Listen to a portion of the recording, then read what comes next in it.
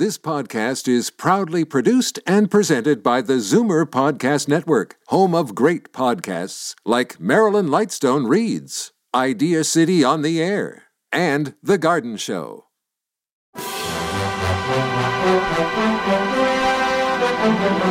It's Zoomer Radio's Theater of the Mind with Frank Proctor. Open your mind as we fill your head with amazing thrills, chills, and laughs. Theater of the Mind. The best love programs from radio's golden age. Only on Zoomer Radio. Now, here is your master storyteller, Frank Proctor. Thank you, and welcome to the show. Let me take you back to August the 2nd of 1952, when this episode of Gunsmoke was first aired. Now, the star of the show was William Conrad.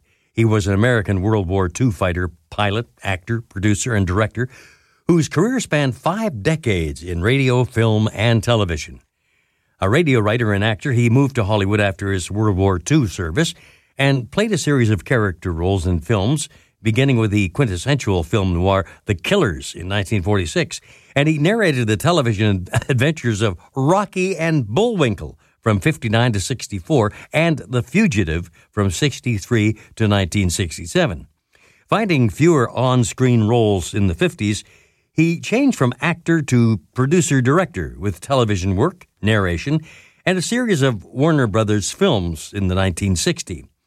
William Conrad found stardom as a detective in the TV series Cannon. Remember that one? 71 to 76. And then Nero Wolfe in 1981. And as a district attorney, Jason Lochnavar, J.L. Fatman McCabe, in the legal drama Jake and the Fat Man. That was from 87 to 92. So let's hear him in the role he created, Marshal Matt Dillon, and the episode Renegade White.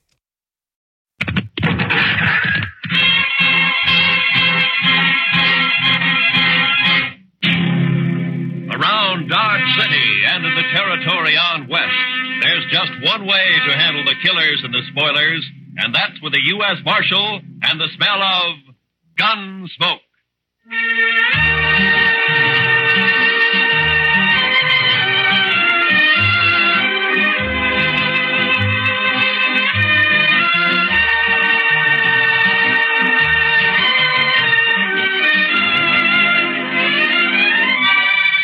Gunsmoke, starring William Conrad.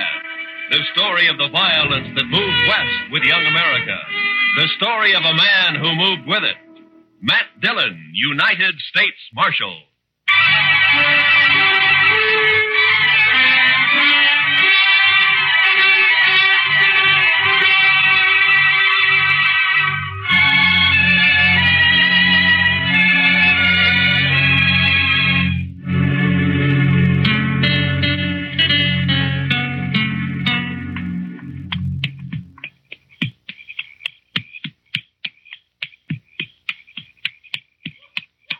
Oh, boy.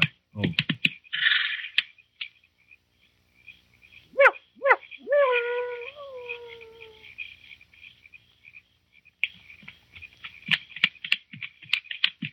Wild Hog? Wild Hog, that's you? Wild Hog, you there? Who are you? Put that spear down.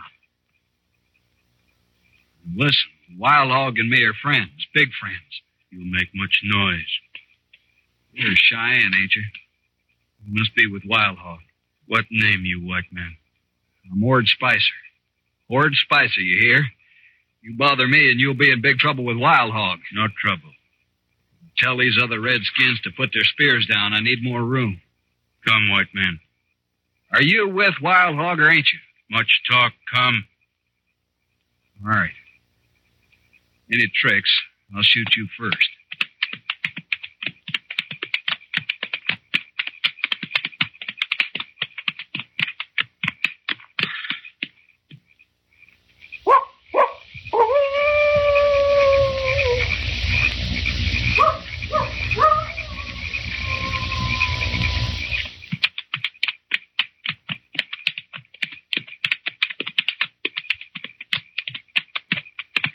No one around here. Where is he? Horse here, you walk. Blasted, why can't he ride out like anybody else? I want to be in Dodge tonight. Come.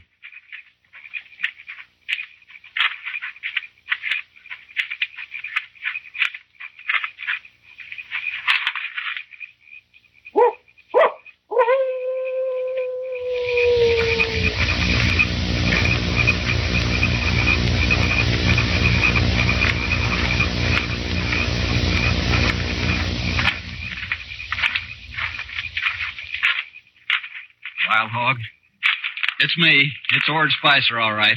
Yes. These braves of yours sure keep you covered.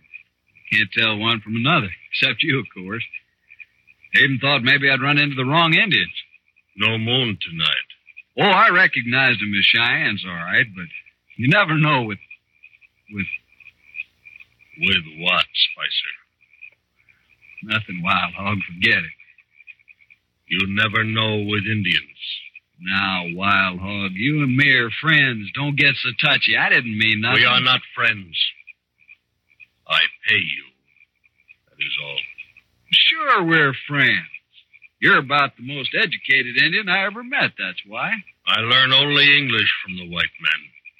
Nothing else. You sure had a good teacher, fella. General Custer, many bitter moons ago. I was a scout. Don't matter. I never heard of him. He was killed. Well, that's nothing to do with me. You got the money, Wild Hog? Yes. Here. $500. 500. Our deal was for 1,000. You will get the rest later. But I'm running a big risk for you, Cheyennes. This is mighty dangerous work, Wild Hog. It will be even more dangerous if we do not meet again, Spicer. Oh, Wild Hog, you can trust me. I'll be back, you know that. Yes. When? Ooh, 2-3 days. Where'll I find you? Make camp near here. We'll find you. Okay. I'll get on into Dodge now. Goodbye, Wild Hog. Don't get drunk, Spicer. Never touch it.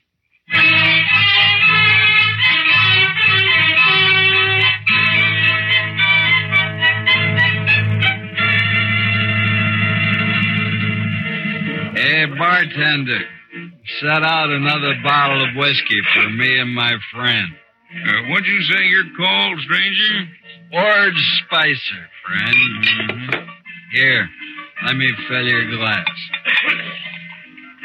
Some town you got here, Dodge. You're sure easy with your money, Spicer. Nothing's too good for my friend. Say, what name you go by anyway? You got a lot of money, Spicer. Sure, I got money. I'll have more soon. You must have hit it rich, huh? Sure, I hit it rich. Easy money, friend. Easy money. How'd you do it, Spicer, anyway? Friend, I live like a gambler. My life's chicken one day and feathers the next. Right now, it's all chicken. Yeah, but how'd you do it? You made out real good, Spicer. Brains and guts, friend. Brains and guts. That's all it takes. I know, but how? You don't get money like that robbing old Indians. What's that? Huh? What'd you say about Indians? Well, it's just a way of saying it back home. Don't get on the prod about it. Maybe you talk too much. Maybe you ask too many questions. Hey, what's the matter with you anyway? Maybe you know too much. Look, Spicer, you're hiding something. Don't trouble yourself. I ain't interested in you or your money or your liquor. I don't like that. You don't have to. You bet I don't. Keep your eyes right on mine, Spicer. I want to watch you die.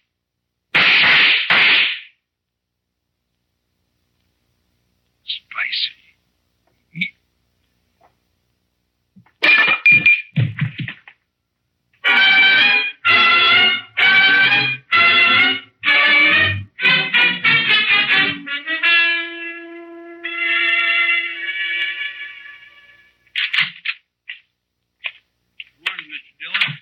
how's our prisoner, Chester? I got two, Mr. Dillon. You got two? Yes, sir. There's that Ord Spicer fella you locked up, and then there's a drunk who tried to buffalo me after you went to bed. No? Did you have any trouble with him? A little, Mr. Dillon. He tried to hit me on the head with his 6-gun. Well, you look all right. Oh, he didn't do it, sir. I bit his thumb and kneed him at the same time. Well, that's quite a trick, Chester. You must have been practicing. No, sir, I haven't been practicing. But I had it all thought out. I see. All right, let's turn Spicer loose. I'll go get him, Mr. Dillon.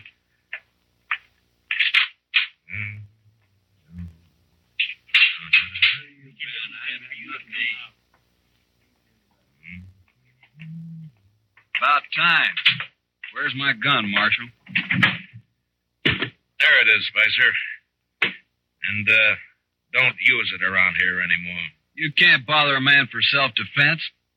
I just want you to stay out of Dodge. 1 kill at your limit here, even in self-defense. I ain't a fair to you, Marshal. Besides, this is a poor town anyways. You can have it.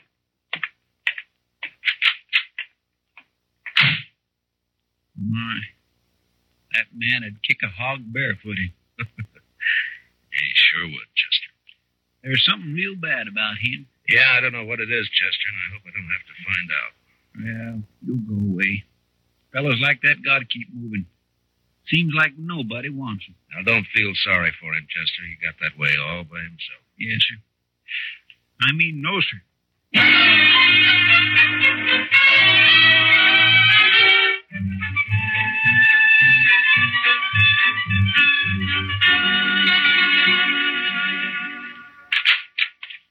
Morning, Marshal. Those Greeners get here yet, Jack? Yep. Come in on the Santa Fe yesterday, Marshal. 4 of them. Right back here. Oh, good. Beautiful guns, ain't they? Just beautiful. You're a good storekeeper, Jack, but I only need 2 of them. Well, I can make you a good price on all 4, Marshal. It wouldn't be any good if I don't need 4, would it? Well, maybe not, but I never know. I got half a dozen 44 Sharps rifles, same shipment. Thought I'd be stuck with them forever. Well, with the big 50 out now, there ain't a Buffalo hunter to use a 44 anymore. I don't see any 44s. Well, that's just what I'm telling you. Feller stopped in just this morning, took all 6. Paid me $75 a piece, too. You sold 6 rifles to one man? That's right, Marshal. The Buffalo hunter? Looked more like a drifter to me. Had plenty of cash, though. You know his name? No idea. Nothing wrong with it, was there, Marshal? Been a hold-up around here I haven't heard about? No. Just a lot of rifles for one man to buy. No law in it, is there? What'd this man look like, Jack? Tall, skinny, kind of mean face. Mm-hmm. You wear 1 6-gun, black grips? Yeah. Come to think of it, he did. You know him? Yeah. Ord Spicer. He killed a man last night. Well, now I heard about that shooting. What do you suppose he's up to now? Where'd he go? I wouldn't know it. Packed the rifles on a mule and rode out of town. You going after him, Marshal? No. It's like you say, Jack. There's no law against a man buying all the rifles he wants. Seems strange, that's all. Well, let's settle on the price for those Greeners. Huh?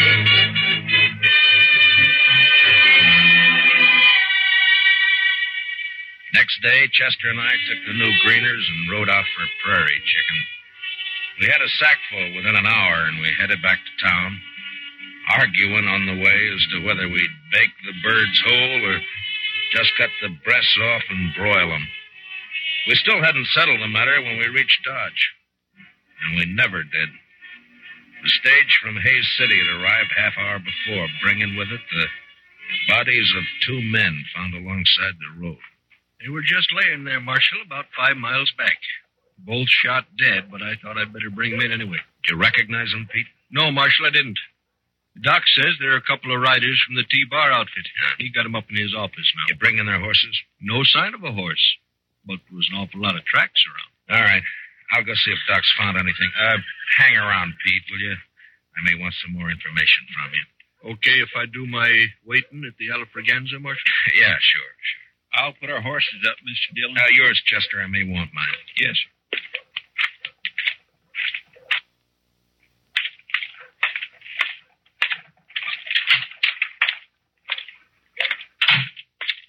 Oh, hello, Marshal. Just finishing up here. Be right with you. How'd they die, Doc? Well, they got half shot and then shot dead, Marshal. Yeah, I know. But is there any way of telling if maybe they killed each other? That does it. No, there is, Marshal, but I'd be mighty surprised if they did. What do you mean, Doc? Well, they were cowboys, Marshal. Cowboys just don't generally carry buffalo guns. Here, take a look. What? I dug some of these out of each of them. Those are slugs from a Sharp's rifle, Marshal. Yeah, sure. Mm-hmm. That one's the best I found, right there. What caliber did you say this is, Doc? I'd guess 44. 44 Sharps. Mm-hmm. Not many 44s in use around here since the Big 50 came out. I know a man with 6 of them, Doc. What do you think of that? I'll let you know when I get back. So long, Doc.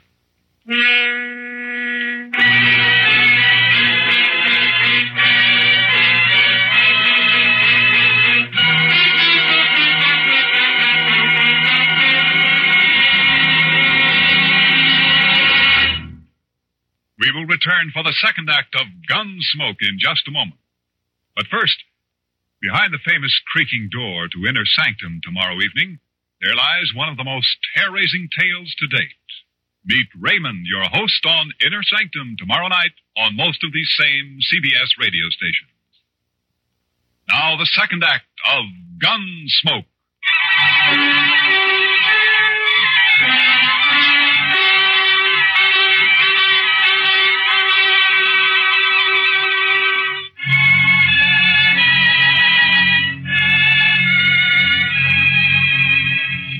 The stage driver rode with me back to where he'd found the bodies, and from there I rode on alone. It was an easy trail at first. There must have been more than a dozen horses running together. Long toward dusk, however, they suddenly split up, and I was faced with 2 different trails to follow. I made a gambler's choice and rode harder than ever. There was only an hour of light left to track by when my horse stepped into a prairie dog hole, snapped his leg, and went over hard. My head glanced off a rock. There was a shower of light. And nothing.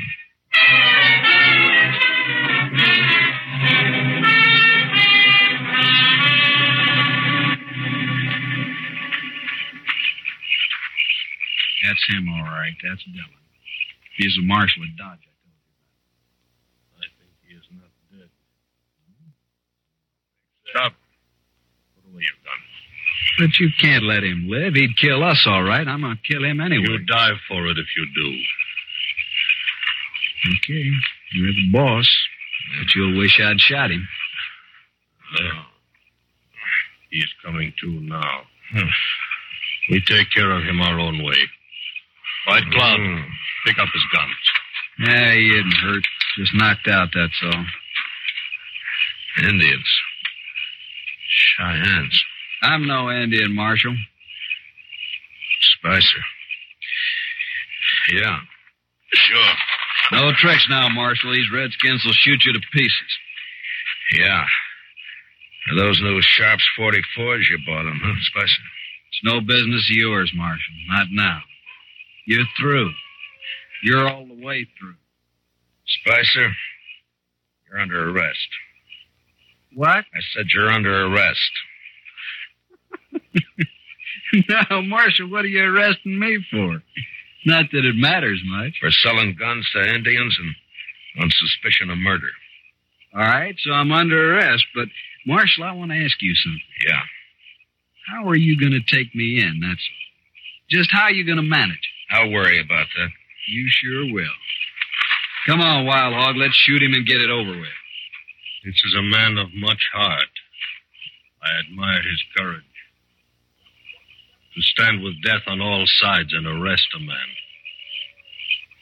No, we will not kill him. Not yet. But you can't take him with us. White Cloud, give him a horse. Come.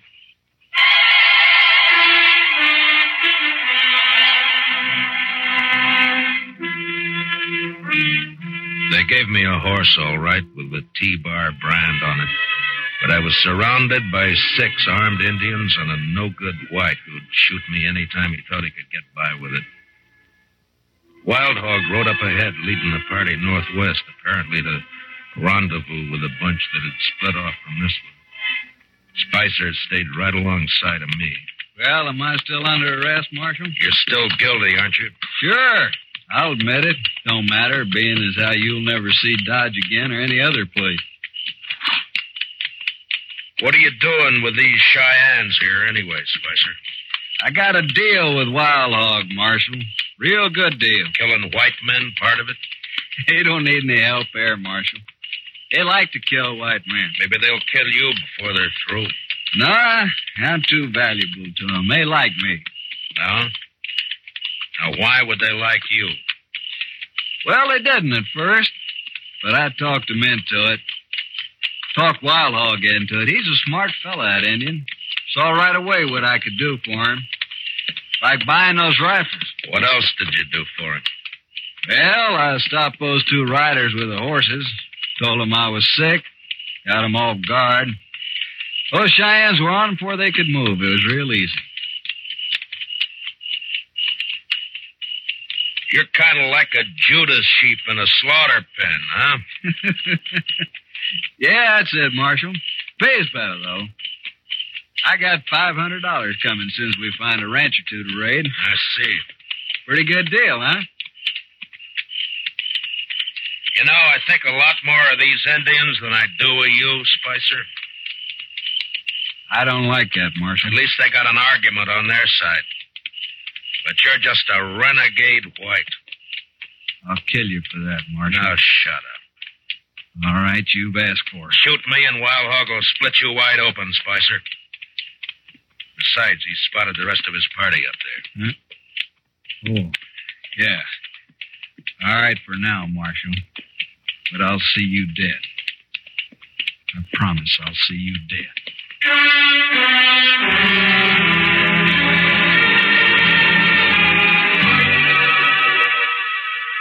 I was still alive 2 days later when we crossed the Smoky Hill River about 100 miles northwest of Dodge. There were 15 Cheyennes in the party. And day and night, 2 of them, by turns, never took their eyes off of me. They seemed anxious for an excuse to cut my throat. I had to watch every movement I made. Looked pretty hopeless. Wild Hog was smart, and he took no chances. But often he and I rode along together, though always flanked by my 2 warrior guards. Country is greener already. Better every mile. Why have you been raiding so far south, Wild Hog, if you like this land better? We are northern Cheyenne, Marshal, from the Bighorn Mountains. The Army took us south to a reservation in the Oklahoma Territory. Oh, so that's it. You jumped your reservation, huh? Why should we live in a hot, flat land that has no game? But the Army will be after you again. You've broken the law. Whose law? Ours or yours? All right, Wild Hog. But the Indian has a law against murder. You've broken that twice that I know of. Cheyenne does not speak of it as murder to kill his enemy. Those cowboys weren't your enemy, Wild Hog. They weren't fighting you. The Army drove us from our home in the mountains. The Army took our horses from us. We are going back home now on other horses, that's all. That doesn't explain your killing. Those men were peaceful. Marshal, if I could, I would kill every white man in the country. But I cannot. The Indian nations cannot. Red man has always fled before the white man. Those cowboys weren't chasing you? We needed their horses. They didn't even have a chance to fight. You tricked them. Is it only the white man who was allowed to trick his enemy? I was young once, Marshal, but I have seen too much trickery and lies and destruction and broken promises. I'll admit that's happened, Wild Hog. But you know, not every man is a liar and a killer. No. There are white men like you. And there are white men like Spicer.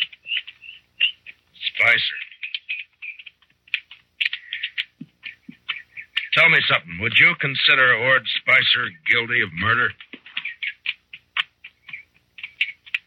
The Indian is Spicer's enemy, not his own people. Therefore, it is murder. Then you understand why it's Spicer I came after, not you. Why not me, Marshal? You're the Army's problem, not mine. I expect to fight the Army many times before we reach the mountains. Yeah.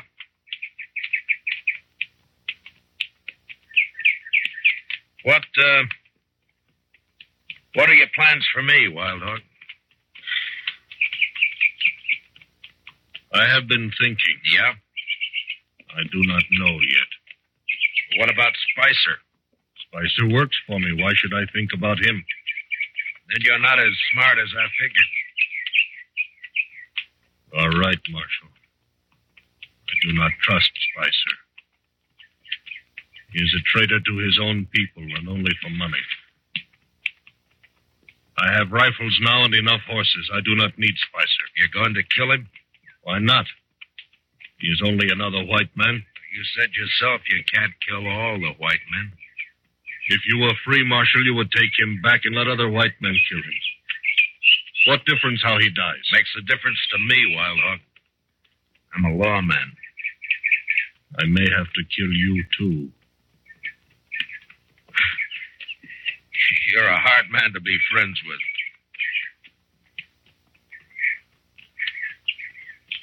I will explain to you, Marshal. It matters little about any Indian. Few more winters and not many of my people will be alive. I do not complain of our fate. Tribe follows tribe, nation follows nation. It is the law of nature. A white man's turn to be defeated and to disappear will come. It is just a matter of time.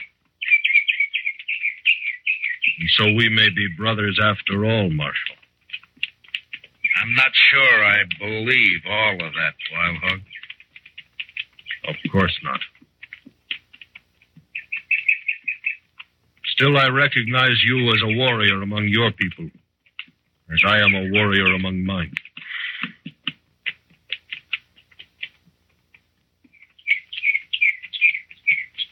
Too bad we're not on the same side.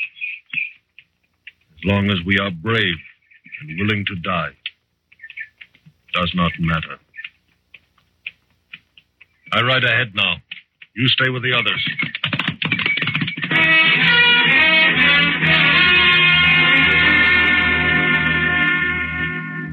That night, we reached the North Fork of the Solomon River and camped with the shadow of low hills not many miles ahead. Wild Hog ordered my guards to keep me some distance from the rest of the party. So I pulled up some buffalo grass and bedded down on it early. I watched the stars until sleep came.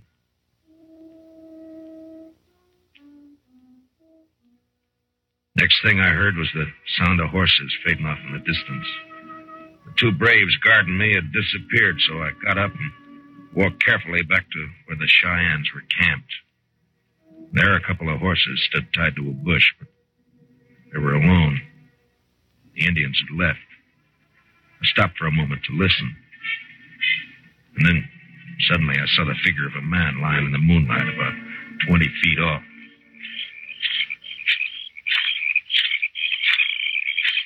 Spicer? Spicer? Yeah, there's no blood on you. You're all right. Come out of it, man. Come on. Yeah. Here. You've been knocked out, that's all. Now, come on, sit up. Gee, Marshal. What happened? Where are they? Where's Wild Hog? They've gone. Gone? Gone where? Yeah, Where'd they go? They've been headed for the Bighorn Mountains. Less chance of running into the Army if they travel at night. But they couldn't leave me. Not here. Not now. Looks like they did. Some brave clubbed you and they rode off, that's all. But I gotta go with them. You're still groggy, Spicer. You're still under arrest. Remember? You can't take me in, Marshal. Wild Hog will be back. He won't let you. Why do you think he left you here, Spicer? We're friends. Big friends, me and Wild Hog. You got no friends. You don't belong in anybody's camp. And I'm taking you back to Dodge anyway. That murdering Redskin. He's a better man than you, Spicer. He's brave and he's willing to die. Now, come on, we got a long ride back.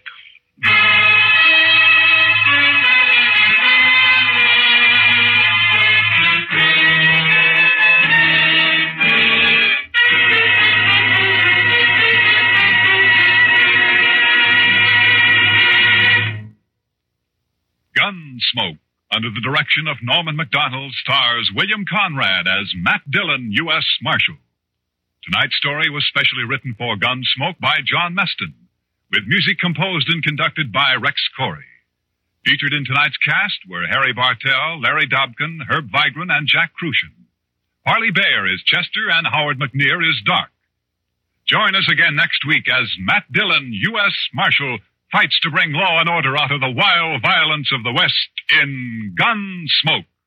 Stay tuned for Phil Harris and Alice Faye next on Theater of the Mind. Time now for Phil Harris and Alice Faye.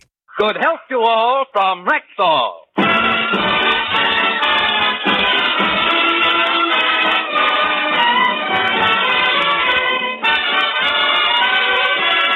Yes, it's Sunday. Time for the Phil Harris Alice Faye Show. Presented by the makers of Rexall Drug Products and 10,000 independent Rexall family druggists.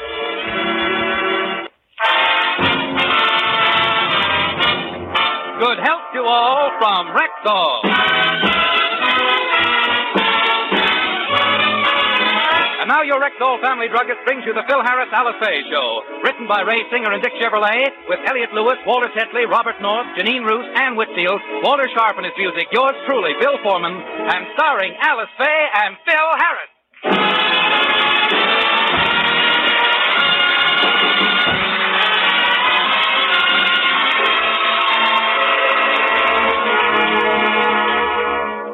Mr. Scott of the Rexall Company is having a lawn party at his home this afternoon.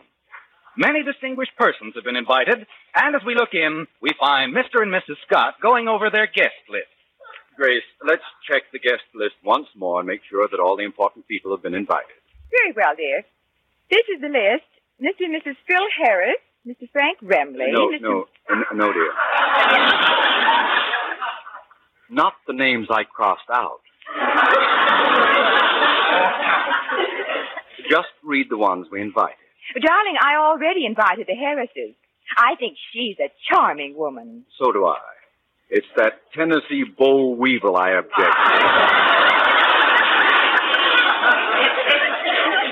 to. Must we have him? Well, I think we should. After all, he's the star of your radio program, and you're the one who hired him. I know. I know. You signed him for 2 years, and he still has another year to go. Stop pouring salt on my wound. Ever since Harris has been on the air for Rexall, I've been a nervous wreck. I've got pains all over. My right arm is muscle-bound. Darling, I don't follow you. What's Phil Harris got to do with your arm being muscle-bound? I'll explain. Because of me, Phil Harris is on the air every Sunday night. So? So every Monday morning, I have to write letters to 10,000 independent druggists apologizing. Now, Grace, please tell me you didn't invite that Frank Remley character. Well, I called him at his office, but I couldn't reach him. His office? Yes, dear. Mr. Harris gave me the number, but Mr. Remley was too busy to talk to me. Remley was too busy to talk to you? Yes, he was watching a television show, and the bartender wouldn't disturb him.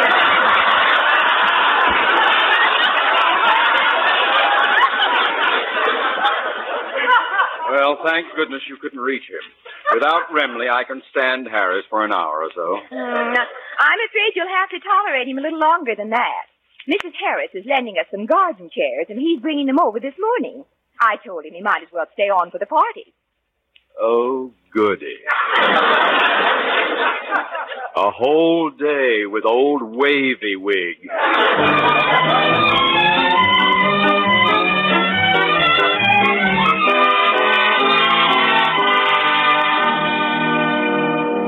Phil, will you please hurry up? We have to get those chairs over to the Scotts this morning. All right, honey. Wait till I finish my milk.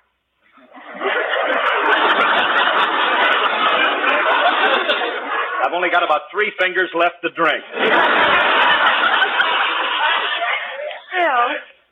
Phil, do you suppose the Scotts invited us just because they needed chairs? Oh, don't be silly. We were probably the first ones on their guest list. Daddy, can we go to this party? No, I'm sorry, kids, but this is just for grown-ups. You see, they're going to have a lot of important people there. Daddy, are you important? Am I important? Alice, you got to have a talk with this child. She's got to be straightened out on a few things. Tell her how important I am. Go on, tell her all the things that make me important. No, you'd better tell her. You've got them memorized. Who else has been invited to the Scotts party, Phil? I don't know, but you can bet that only the best people in town are going to be there. Oh, you weren't invited, eh, Philip? Well, looky, here comes Snooky. For your information, I was invited, Willie. I got a ResVip. A ResVip? Yes, RSVP, ResVip. Scotty insisted that Alice and me come to the party. He insisted, indeed. He wanted Alice, and he felt that he was forced to ask you. He's probably hoping that you won't show up. William, why are you always so terse with me? I've done nothing to warrant your caustic diatribe. Phil, what was that? Just a little something Ronald Coleman laid on me once. Anyway, Phil, was Frankie invited? No, he wasn't, honey, and I can't understand why. Well, Mr. Scott didn't invite Francis because he doesn't want him, and I hope he has sense enough to stay away. Well, don't worry about Remley. You don't go to parties where he's not wanted. He's a very sensitive guy. And he never... Come in. Ah, hello, Frankie. Hiya, Curly. How do you like this new suit I bought for Scott's party? Hi, Alice. Well, if it isn't little old sensitive Frankie. Hey, Remley, I'm glad you're going. Scott sent you an invitation, huh? No. What time are we supposed to be at the party? Francis, surely you're not serious about going to the party. Why not?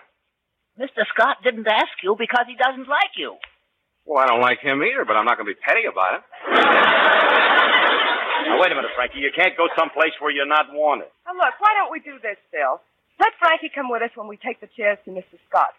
And when he sees Frankie, he'll probably invite him, and everything will be all right. If Mr. Scott doesn't want him, he can always leave. Sure, we'll never miss the old sourpuss. Hey, we ought to have a great time at this party. Sure we will. Hey, do you think they might ask me to sing?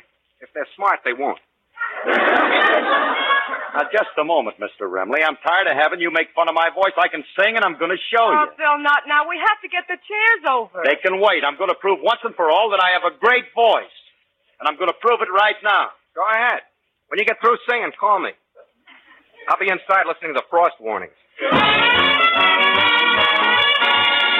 Young Johnny Jones, he had a cute little boat, and all the girlies he would take for a float. He had girlies on the shore, cute little peaches by the score. But Johnny was a Weisenheimer, you know. His steady girl was slow. And every Sunday afternoon, she'd jump in his boat and they would spoon. And then he'd row, row, row. Way up that river he would row, row, row. A hug he'd give her, then he'd kiss her now and then. She would tell him when. They'd fool around, and then they'd kiss again. And then they'd row, row, row. Way up that river they would row. Oh, oh, oh, oh. Then he'd drop both his oars, take a few more encores, and then they'd row, row, row. In Johnny's boat he had a cute little seat, and all the kisses that he stole were so sweet. And he knew just how to row. He was a rowing Romeo. He had an island where the trees were so grand. He knew just where to land. Then tales of love he'd tell the slow, until it was time for them to go. And then he'd row, row, row. Right up that river he would row so slow. A hug he'd give her then, he'd kiss her now and then. She would tell him when. He'd fool around. He'd kiss again. Way up that river he would row, just he and Flo. With her head on his chest, he'd take a few measures rest, and then he'd row, just he and Florence. Row right into heaven. Row. He had no Johnson motors, so Johnny and Flo would row.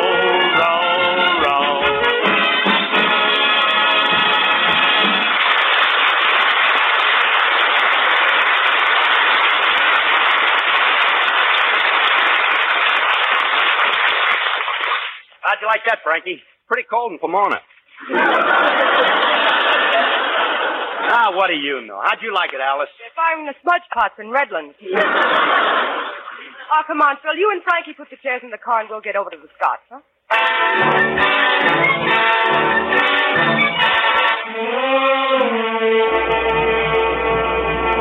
Phil, Mr. Scott's car is in the driveway, so you'd better park out front here, Okay, I'll park right here. All right, come on, Frankie. Give me a hand with these chairs. Hello there. Oh, hiya, Chief. Hello, Mr. Scott. It's good to see you. I must say you look charming. You know, you get younger and prettier every day. How do you do it? I owe it all to clean living.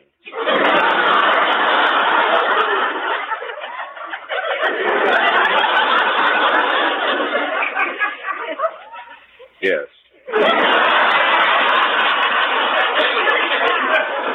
Someday I might make my secret of eternal youth available to the public. Oh, what a magnanimous gesture. Mrs. Harris, I'm glad you and your man of tomorrow could come over early. As long as I'm here early, I'll go in and see if I can help Mrs. Scott. Oh, thank you very much. Harris, can I help you take the chairs out of the car? No, I brought someone along to help me. Yeah, I'm here, Scotty. Oh. I guess we all have days when we should have stood in bed. I hear you're having a party today, Scotty. I said I hear you're having a party today. Maybe if I don't answer, you'll go away. I didn't get an invitation in the mail. Could it be because it was misaddressed? Or maybe you didn't put a stamp on it. I can't imagine why I didn't get it. Could it be because I didn't send you one? You and your wild guesses.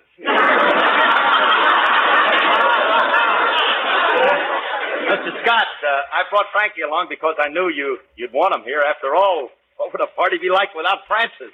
I don't know, but we're going to find out.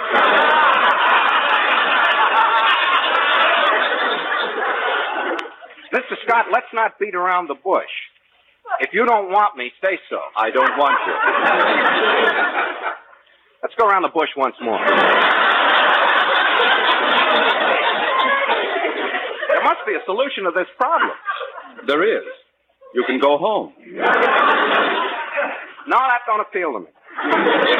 Remley, I'm warning you. If you insist on staying here, I'm leaving. That's the most sensible suggestion you made yet. Remley, if you don't get out of here, I'll call... Now, wait a minute, fellas. Wait a minute. Let's not fight. Now, can't we settle this thing amicably?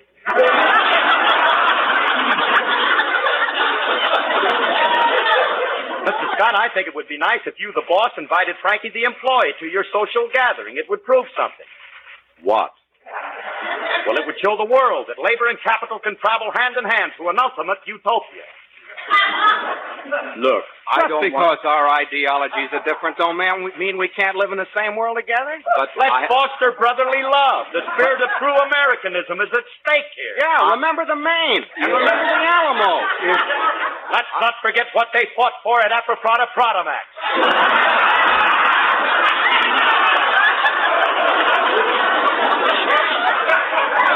That this is the land of the free, where all men are created equal. From every mountain, let freedom. Will you two stop this? Oh, I can't stand any more of this. Harris, would you mind carrying the chairs down in back of the house? We're holding the garden party around the swimming pool. Okay, mister. Don't worry, we'll take care of everything. Remley, as long as you insist on staying, you will have to excuse me. I have to go down the street to see somebody. Who? My lawyer. I want to know if I can get an injunction against you. Goodbye. Good old Scotty. I knew he'd invite me. Yeah. Well, come on, Frankie. Let's carry these chairs down to the pool. Okay. Hey, Curly, the pool's at the bottom of that steep hill. These chairs will have to make a few trips. Why don't we just drive your car down? That's a good idea. We can just... Yeah, but wait a minute. We'd have to move Scott's car out of the driveway. I'll tell you, look, Remley, you drive his car down to the garage, and I'll go get mine. Okay. Hey, Curly, I can't drive Scott's car down. There's no key in it. Remley, you don't need a key. It's on a hill. You can coast it down. Just release the handbrake. Oh. There she goes, Curly. Now what do I do? Oh, no, Remley, you were supposed to get in the car. You just told me to release the handbrake. You didn't tell me to get in. Well, look at the way it's rolling down. Remley, do something. Stop it. Stop it, he said. Hey, car! Come back here. Remley. Now, come on, we got to try and catch it. Hey, look, it's heading for the fence. That ought to stop it. It didn't. Cheap lumber, I guess. Remley, it's heading for the pool. Well, that ought to stop it. It can't possibly go any further.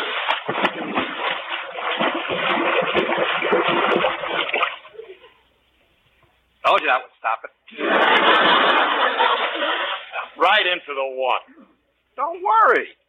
The new Cadillac. With those fishtails, it should be able to swim.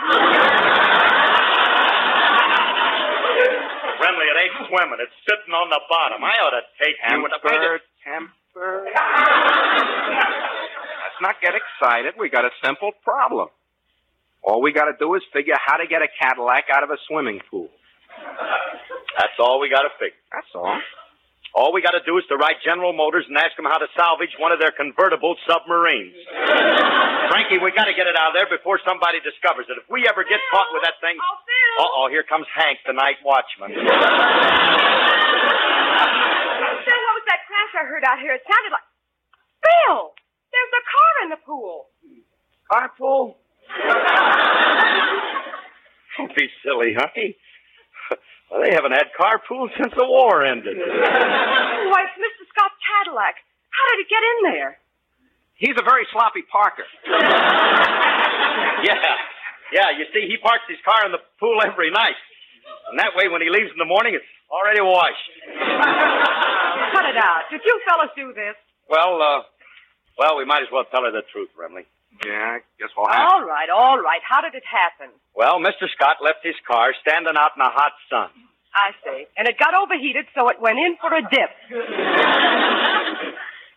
Oh, Alice, do you expect us to believe that?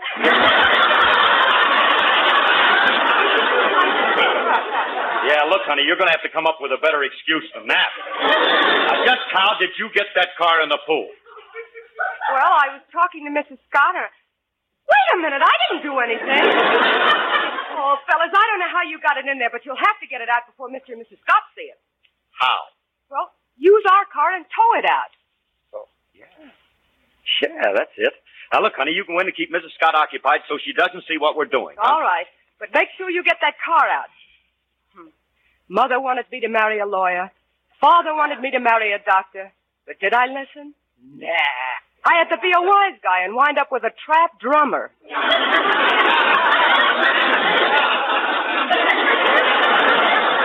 I had my own ratchet.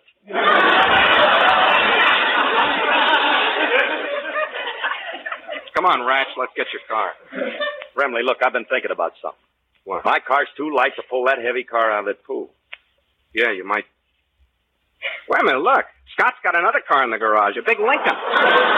Lincoln? Yeah, that ought to be able to pull it out. Yeah. Now, look, I'll get a heavy chain out of my trunk and you back the Lincoln up to the pool. Huh, Remley? Wait a minute. Come on. Back it, I said up to it, not in it.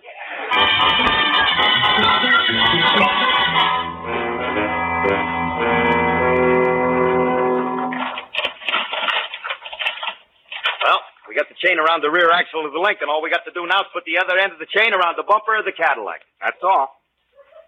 Well, which one of us is going to dive down and attach it? That's simple. You. If it ain't that simple, I ain't going. Why don't you do it? I can't swim. Then you're the guy to do it. You'll get down to the bottom faster. Look, Remley, somebody's got to go down there and Look at somebody else. I ain't no fish. I ain't... What are you two fellas doing here? Well, if it ain't Julius, the Barracuda. Little carp face himself. What are you guys up to? Why do you got that Lincoln on the lawn? Because we got a Cadillac in the pool. Oh, that's different. You got a what in the where? We got a Cadillac in the pool. Oh, I gotta report these guys to the juvenile authorities. They just do these things to derange my immature brain. He's telling you that we got a car in the pool. Now, if you don't believe it, look for yourself. Yeah, bend over the pool and look straight down. Let me see. Hey, you guys ain't kidding. Curly's bending over. So he is. Shall we conga? Let's. 1, 2, 3, hit it!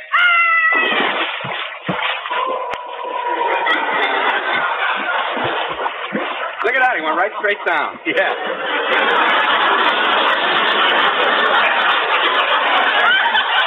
Look at him down there. Hey, Remley. Huh? Quick, while he's still on the bottom, throw him the chain. Yeah. Oh, look, he's surfacing. Yeah. Man the harpoon. Right. What are you, a couple of wise guys or something? Julius, as long as you're swimming, do us a favor. Dive down to the bottom and attach the chain to that bumper. Go bang your heads together. I'm getting out of this pool. Not until you attach this chain. Don't tell me what to do. I'm climbing out of here. Quit stomping on my little fingers. Will you put the chain on? All right, you monsters. Probably safer down there anyway. Here I go.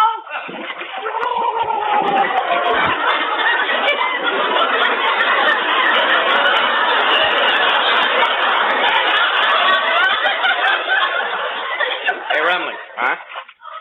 How long do you think it'll take him? Oh, we'll be down there about 10 minutes. Can a person stay underwater that long? Sure. And stay alive? Oh, I don't know about that.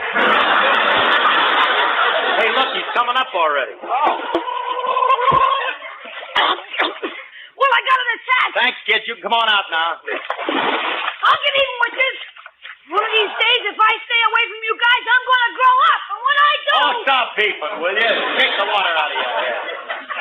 Look, Julius, Frankie and me are going to get the Lincoln and start pulling that Cadillac up. Now, you stay here and let us know how it's coming out. Okay. Fellas, the best way to do this is leave a little slack in the chain and then start with a sudden jerk. Wait a minute, kid. Listen, kid, don't tell me how to do this. I'm a grown man, and I know more about it than you do. Now, come on, Frankie, get in. How you going to do this, Curly? I got it all figured out. Best thing to do is to leave a little slack in the chain and then start with a sudden jerk. Let her go. Hang on, here we go. Right.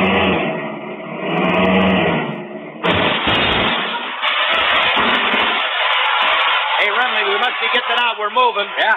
She's awful heavy, though. It's dragging. Hey, Curly, isn't the lawn level here? Yeah. Why is the car pointing uphill? Hey, fellas! What? You better come back here and get your rear wheels. Rear wheel? Oh, Frankie, what did you do? Let's get out and look. Oh, Remley, look, we ripped out the whole rear end out of this car. You did it again, didn't you? Let's keep it plural. We did it. Now, what are we going to tell Mr. Scott? Don't tell him anything. Maybe he won't notice it. He won't notice it. How can he help it? Look at the way it's squatting. What are you laughing at? Mr. Scott's got the only Lincoln that starts from a crouching position. Now, please, will you, kid, get going? We're in enough trouble. Oh, Remley, here comes Scotty. He's going to murder us when he... Remley, I just saw my lawyer, and he said I can't do a thing. So I fired him.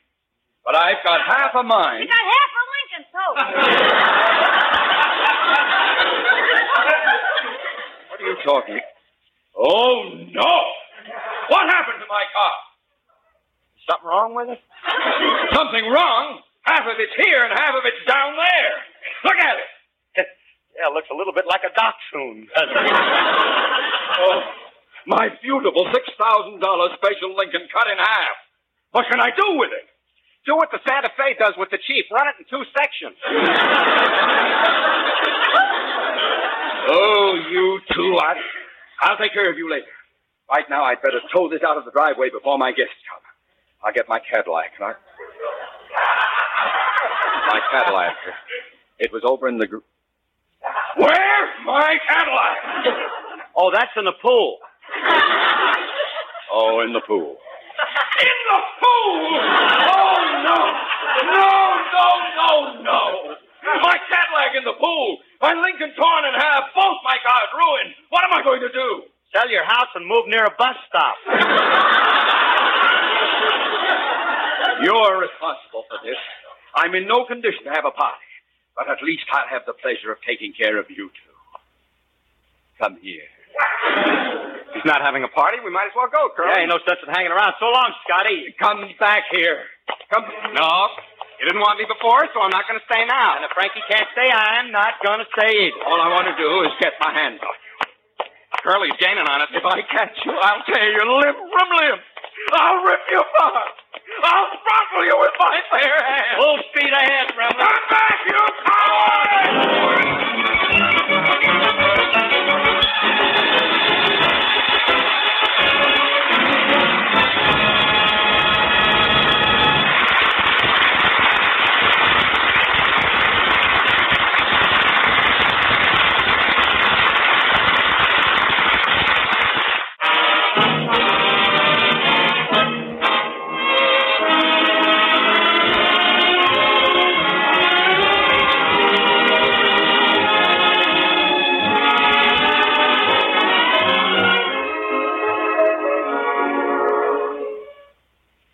Well, Phil, you and Frankie really messed up Mr. Scott's party yesterday. I wonder what he's going to do with his 2 cars. He's trying to sell them. He's got an ad here in the paper. Look, it says, for sale cheap. A disjointed Lincoln and a waterlogged Cadillac.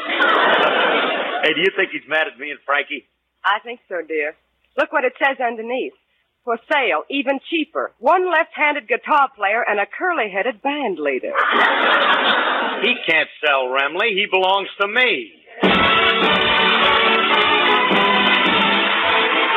This program was produced and directed by Paul Phillips. Included in today's cast were Lois Corbett and Gail Gordon. The part of Frankie Remley was played by Elliot Lewis, and Julius was played by Walter Tetley. Alice Faye appeared through the courtesy of 20th Century Fox. This is Bill Foreman wishing good health to all from Rexall.